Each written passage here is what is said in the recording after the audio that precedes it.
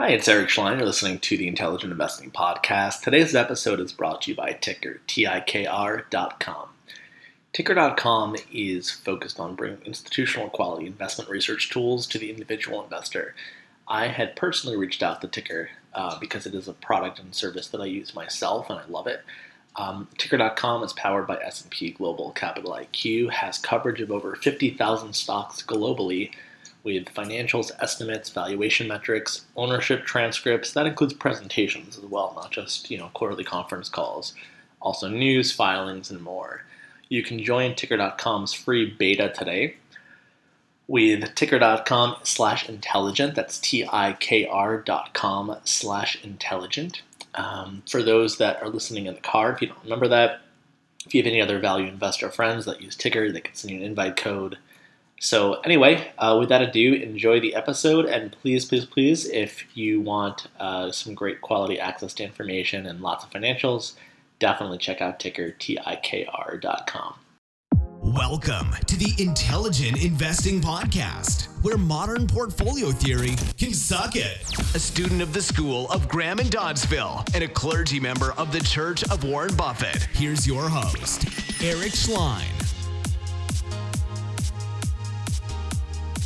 Hi, this is Eric Schlein. You're listening to the Intelligent Investing Podcast, and we have Evan Bleker back onto the show. Evan, hi, how are you? Hey, pretty good. Good morning. It's pretty early here for me in Seoul, but it's good to be back talking to you. Yeah, likewise. So what's been new? What's been going on since we last spoke? Not a whole lot. Just ended out 2020. 2020 was a pretty good year for me. The portfolio is sitting at about 60% for the 1-year return. So that's a nice boost from where it was over the last couple of years. Seems that nets have come back a little bit, which is always nice to hear. And just hanging on to some positions, and that's about it. What were the big winners from 2020? Well, big winners, there's Polar Power. And Polar Power was a net that I bought for about $1.30. I believe it was about $1.30, and I sold it for about $5 when the spike came. So I got about a 4 or 5 bagger out of that. And then they came out with a press release saying that they might not be able to continue as a going concern. So I took that as a red flag, and I saw the giant surge in stock price that happened, and I decided to exit. And of course, subsequently, the stock went up to $15 about later in the year. Anyways, you never know with these nets. But it was nice to get out at a 5 bagger. That added a lot to the portfolio. And then I got back into Advantage Technologies, which is a net that I originally bought a couple of years back for the same price, about $1.30. And I'm just riding that one, waiting for the 5G rollout to really get underway. And I have another one by the name of Caspian that's really started to add to the portfolio in 2021, very late into my 1 year. And what were the biggest losers from 2020? Mostly tankers really tanked for me. I didn't have a lot of big losers, but looking at the stocks that I did have, it was definitely the tanker stocks. Part of that is demand destruction from COVID. If everybody's locked in their homes, then there's not a lot of oil demand or gasoline product demand that really takes a hit. And these companies just didn't come back in the way that I thought they would by the end of the year. So I'm sitting at a small loss for them, but I still think that they're hugely undervalued. You're still holding them. Yeah, still holding them. Tankers are not obviously nets, but if you look at all the assets and liabilities they have, they're definitely trading at a discount to liquidation value. So I consider them cigar butts. Yeah. It's a different way of looking at it. Yeah, definitely. But Caspian was actually a really interesting company. It started life as Transworld Entertainment, and not the type of Transworld you're thinking of, but they were a CD and video game retailer. So they had a whole mess of shops, and they were a net years ago. I was a shareholder in them in like 2006, I think. This is actually my second time in the company. I picked it up in, I think, not 2006, but maybe 2016 or 2013. Anyways, a number of years ago.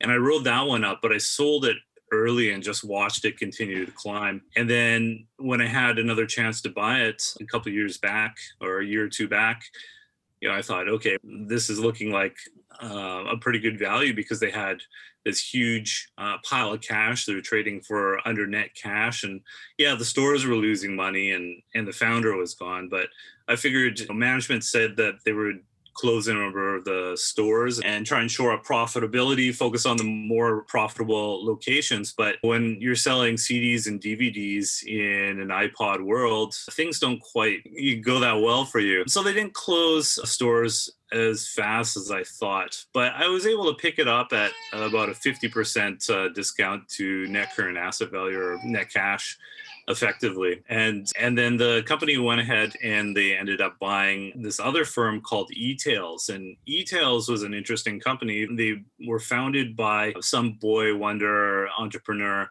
who built up this very strong e-commerce company selling things on Amazon or what have you. And then Transworld bought this company. So now they're running effectively two companies. And King Midas's story is anything he touched, he turned to gold, while anything this management team touched turned to crap. And the e-tail started losing money. So I'm looking here at my net, and I bought it at a pre-reverse split adjusted price of $11.50. And now now they're trying to turn around two failing businesses, and they're not closing stores nearly fast enough. And so everybody saw what was going on. This management team was really blowing it.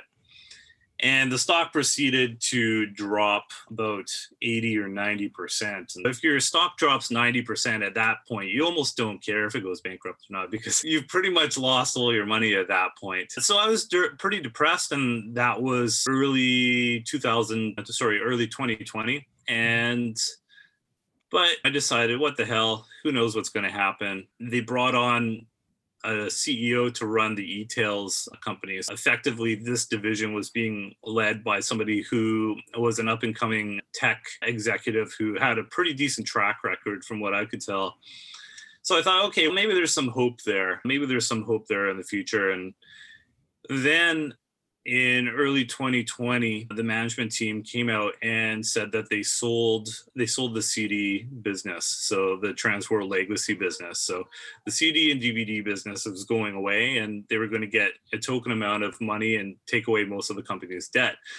So I figured, oh, okay, that's really good news. And I crunched the numbers, and I came out to a negative equity value for the company. That's obviously not net territory when you're dealing with negative equity. But I decided the boat anchor is now gone, right? They managed to cut it free. The company has effectively no runway left. So I was wondering, okay, well, what's going to happen with this company? And slowly, the new CEO that the former management hired started clawing the company up out of the grave and forward, and increasing operations and business performance little by little, month over month. And I think they hit a low of something like 240 or 250.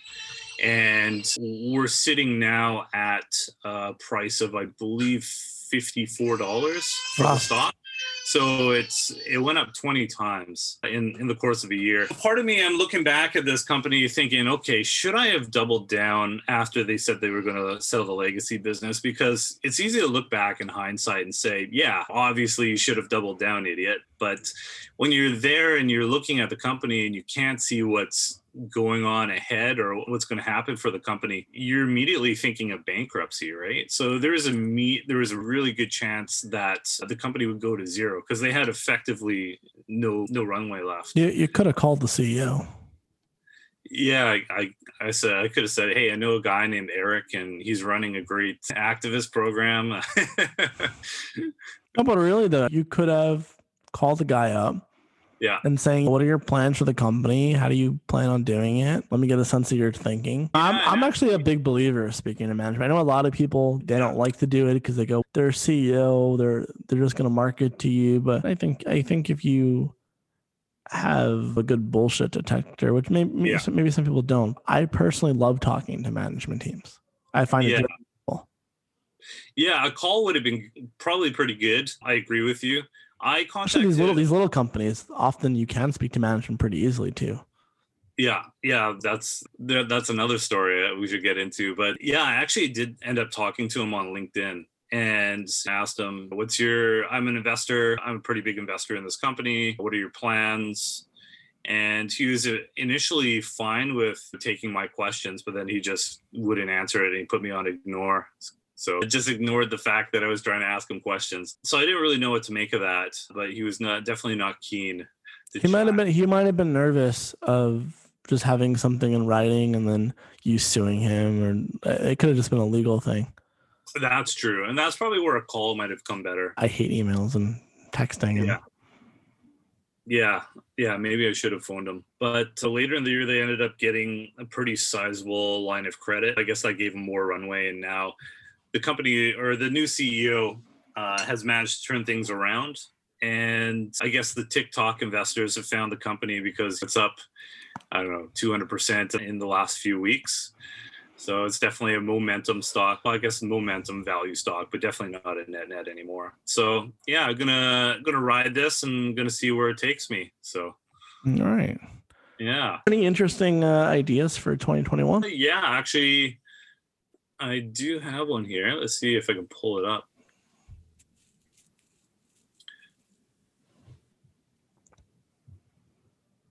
Yeah, so I have another one that I think might hit the ball out of the park. Now, I say I think because obviously nothing's guaranteed in investing, and I could very well be wrong about this, but at least the prospects seem good and it's cheap. So this company is called Playmates Toys. You've probably heard about it. Yeah, just full disclosure, I own it and my clients own it. Yeah. Okay. I'm not telling you anything you don't know then. Yeah, Playmates Toys, it's based in Hong Kong. It's trading at right now a price of 32 cents on the last I looked. And it has a market cap of about 50 million US. So American equivalent. The entire company is denominated in Hong Kong dollars. Yeah, price of 32 Hong Kong cents, a net current asset value of 76 Hong Kong cents. And so that means it's trading at a discount of about 59%. So very solid discount there. So automatically it's very cheap, at least on a quantitative basis.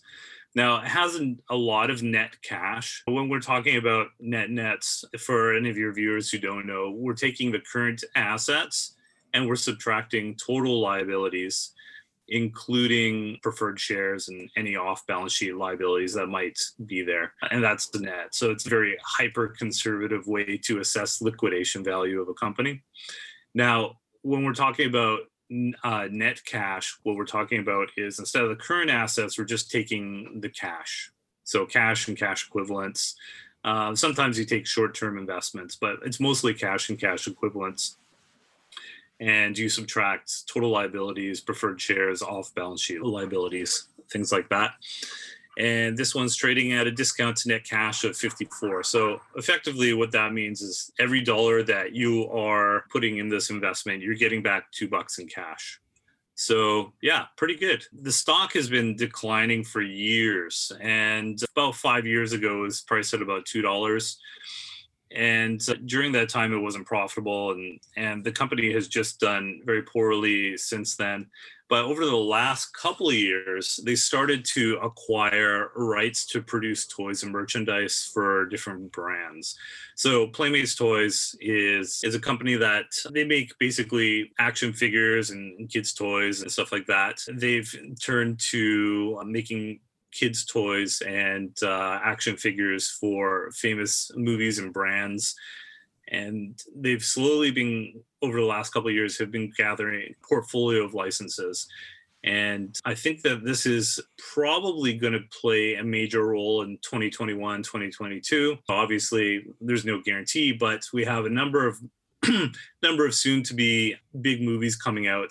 You might have heard Godzilla versus Kong, which is coming out in, I think, a month or so. Yep. And there's also a new Turtles movie, Teenage Mutant Ninja Turtles, coming out. I think that's going to be 2022 or late 2021.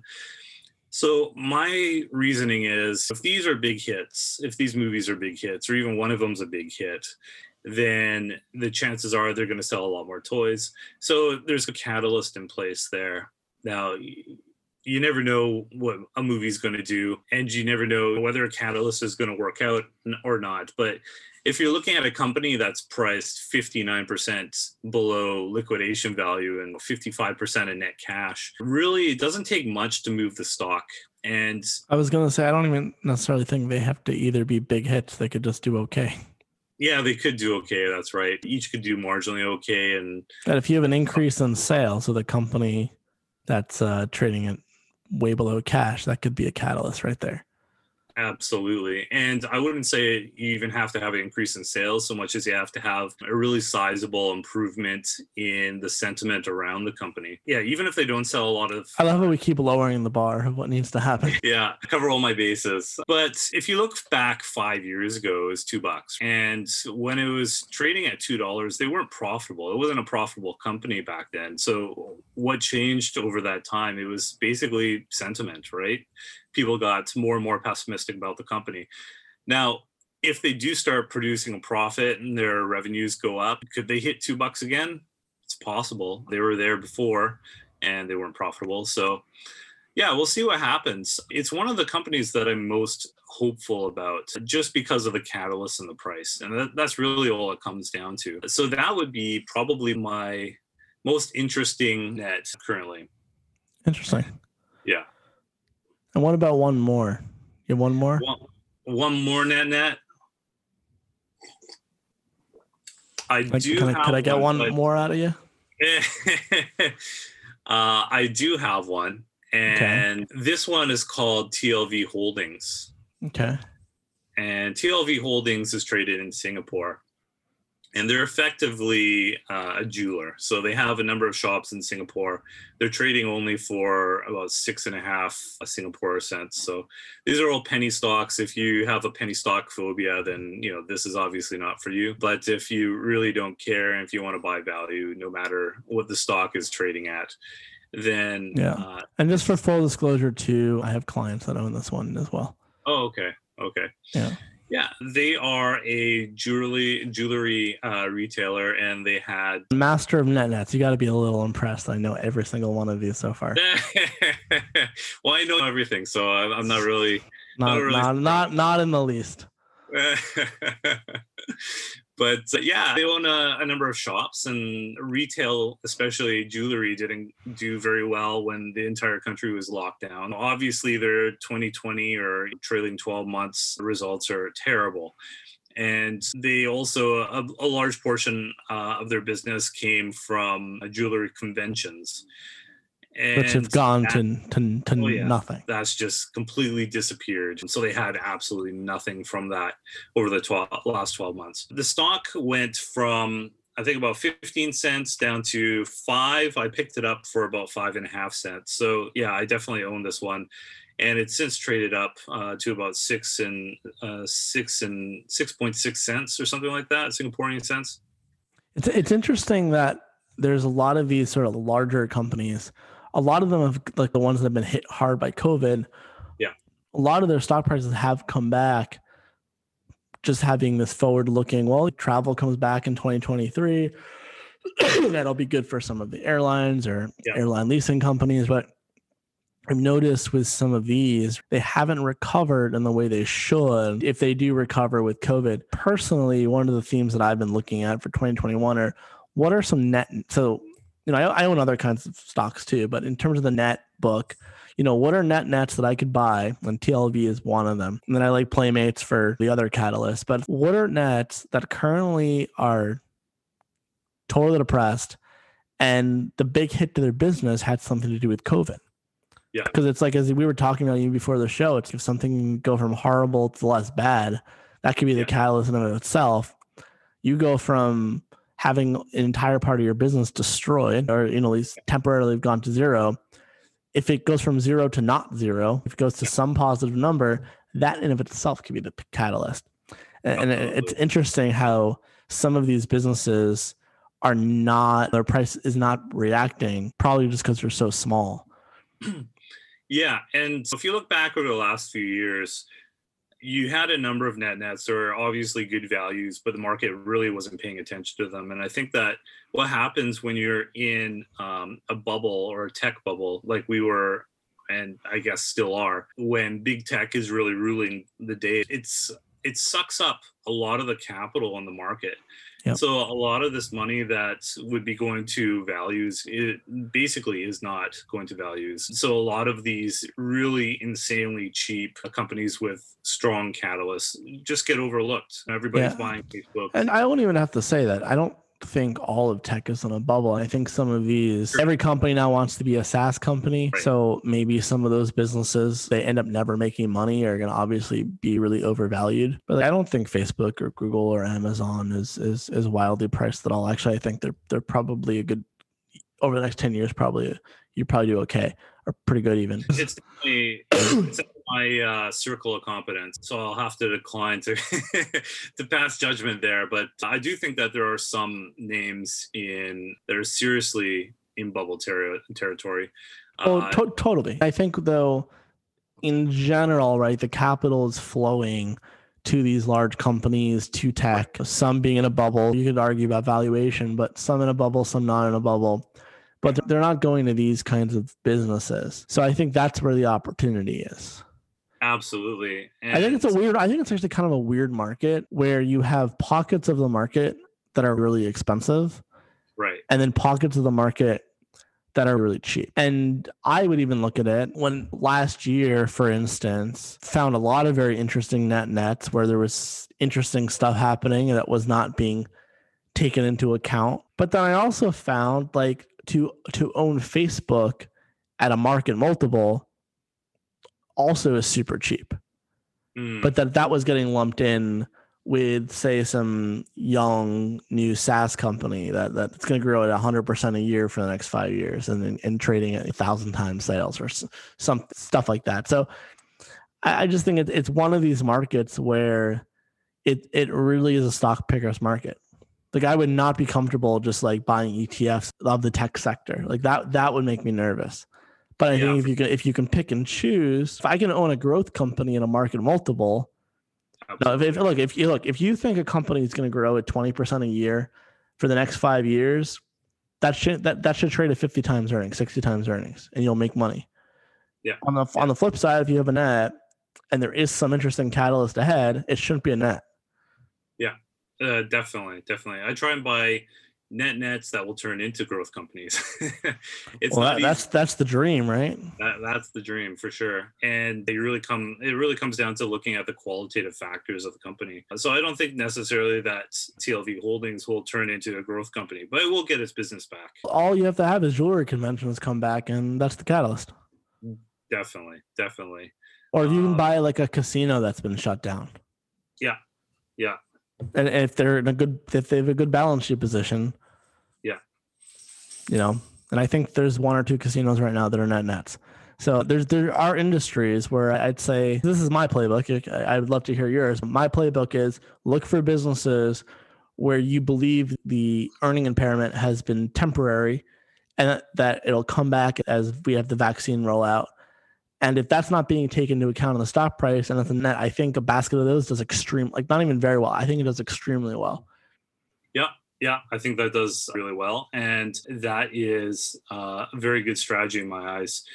My strategy is a little bit different. And it's not to say it's better, but it's just a little bit different. It could be worse. But yeah, what I was saying is I like to find nets that will turn into growth companies. Obviously, that's the dream. But what I really try to do is I look at companies that are extremely cheap relative to net current asset value, or they have to be trading at a meaningful discount to net current asset value.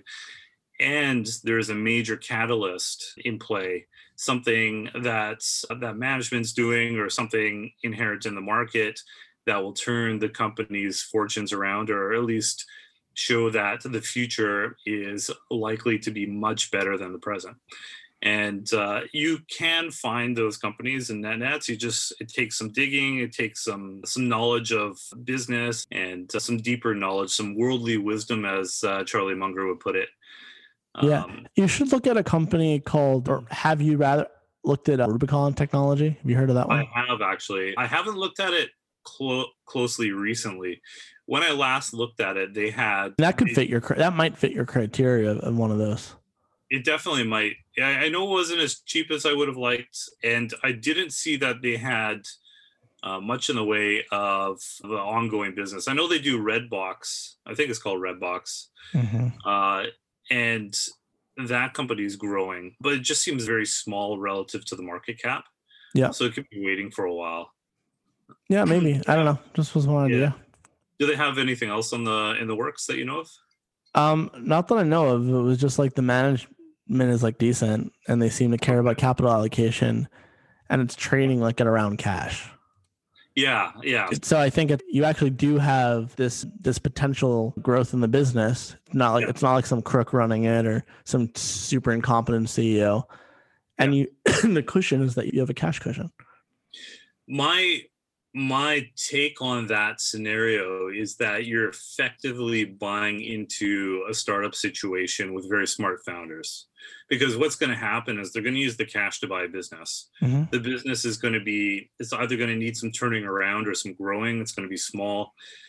Which, by the way, in this market, that will be perceived in a positive light.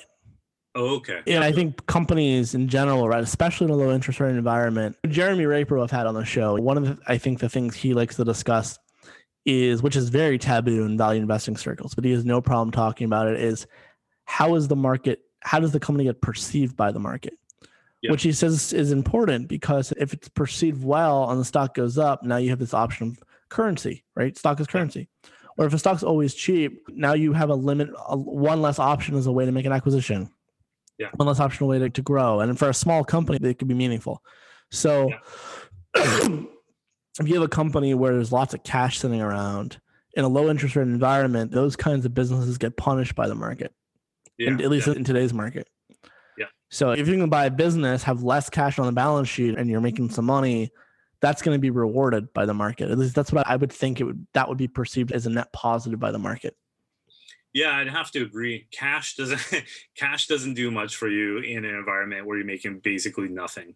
So you have to put that cash to work. So with Rubicon, you're really betting on two things. Number one, you're betting on his skill to find a promising company. And number two, you're betting on his team's skill to turn that company around and or grow it. Yeah, it's definitely not a bad bet to make. And I'm definitely going to take another look at it with regards to having the market reassess a company or look at a company differently. 5G Polar Power went up to $15-16 because of sentiment. And looking back in 2018, and it just so happens that 2018 is when I bought a lot of these companies that haven't worked out till now.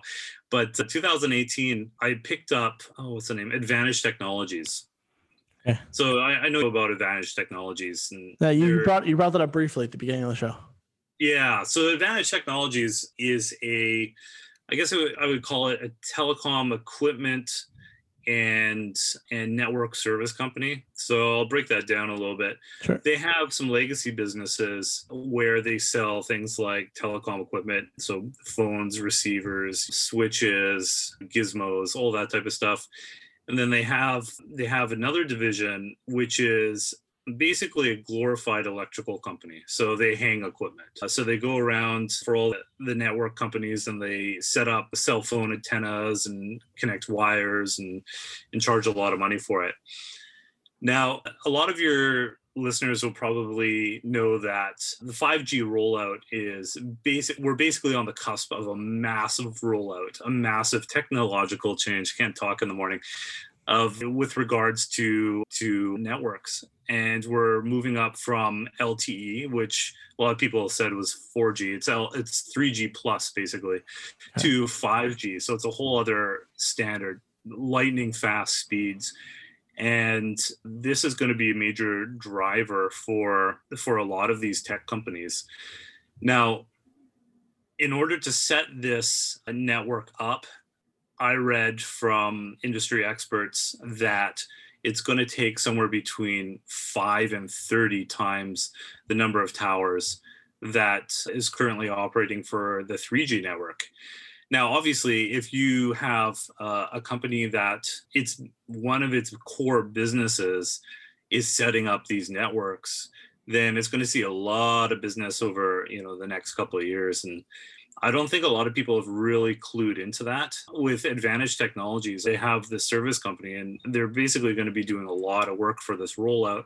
Management projected that within 3-4 years, they could be doing, I think, $250 or $275 million in revenue.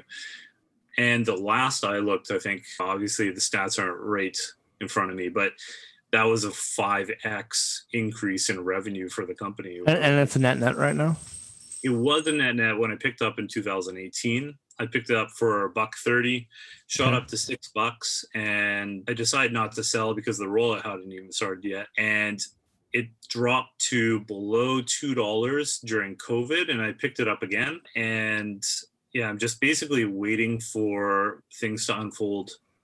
So, but yeah, that's another example of sentiment, because if Polar Power can go up to it's a 286 right now. So if Polar Power can, shoot up to $16 based on sentiment, and I don't even know if they've really done much for the business yet, but I think Advantage Technologies is going to see some big moves. I'm hoping they will. I'm thinking they will. They might not, but I think it's highly likely. Interesting. Evan, interesting as always. I appreciate you coming on. Anything else you think we should discuss that we didn't discuss, or is that about it? There's a ton of giant world factors that I'm not experts on. The US crisis, COVID. I can really share my misinformation on those topics if you want. But I think in the investment space, I think I've done what I can do today. So all right, cool. Appreciate you coming on like always. For those who are interested in net stocks and want to be part of that community and get access to some great research tools, netnethunter.com. And then you can also look at Evan's book that just came out. You have it in the background, don't you? So, is that yours? Oh, yeah, I just keep it there just because. Benjamin Graham's Net Stocks. So it's available on Amazon if you want to pick it up. And all right. I cover not just nets, but also the strategies that some gurus who have invested in nets in the past, like Warren Buffett and Benjamin Graham, and what their strategies, and have some case studies and stuff. So might be interesting. Yeah, those who want to learn about nets or deepen their knowledge of it, I highly recommend the book. It was a great read. Awesome. Thank you. You got it, man. All right. Have a good rest of your morning, and I'll talk to you later. Yeah. All right. See ya. Thank you for listening to the Intelligent Investing Podcast with Eric Schlein. If you'd like to connect with Eric for questions, comments, feedback, ideas, or to inquire about being on the show, please contact Eric at intelligentinvesting@gmail.com. So, in the words of Charlie Munger, I have nothing to add.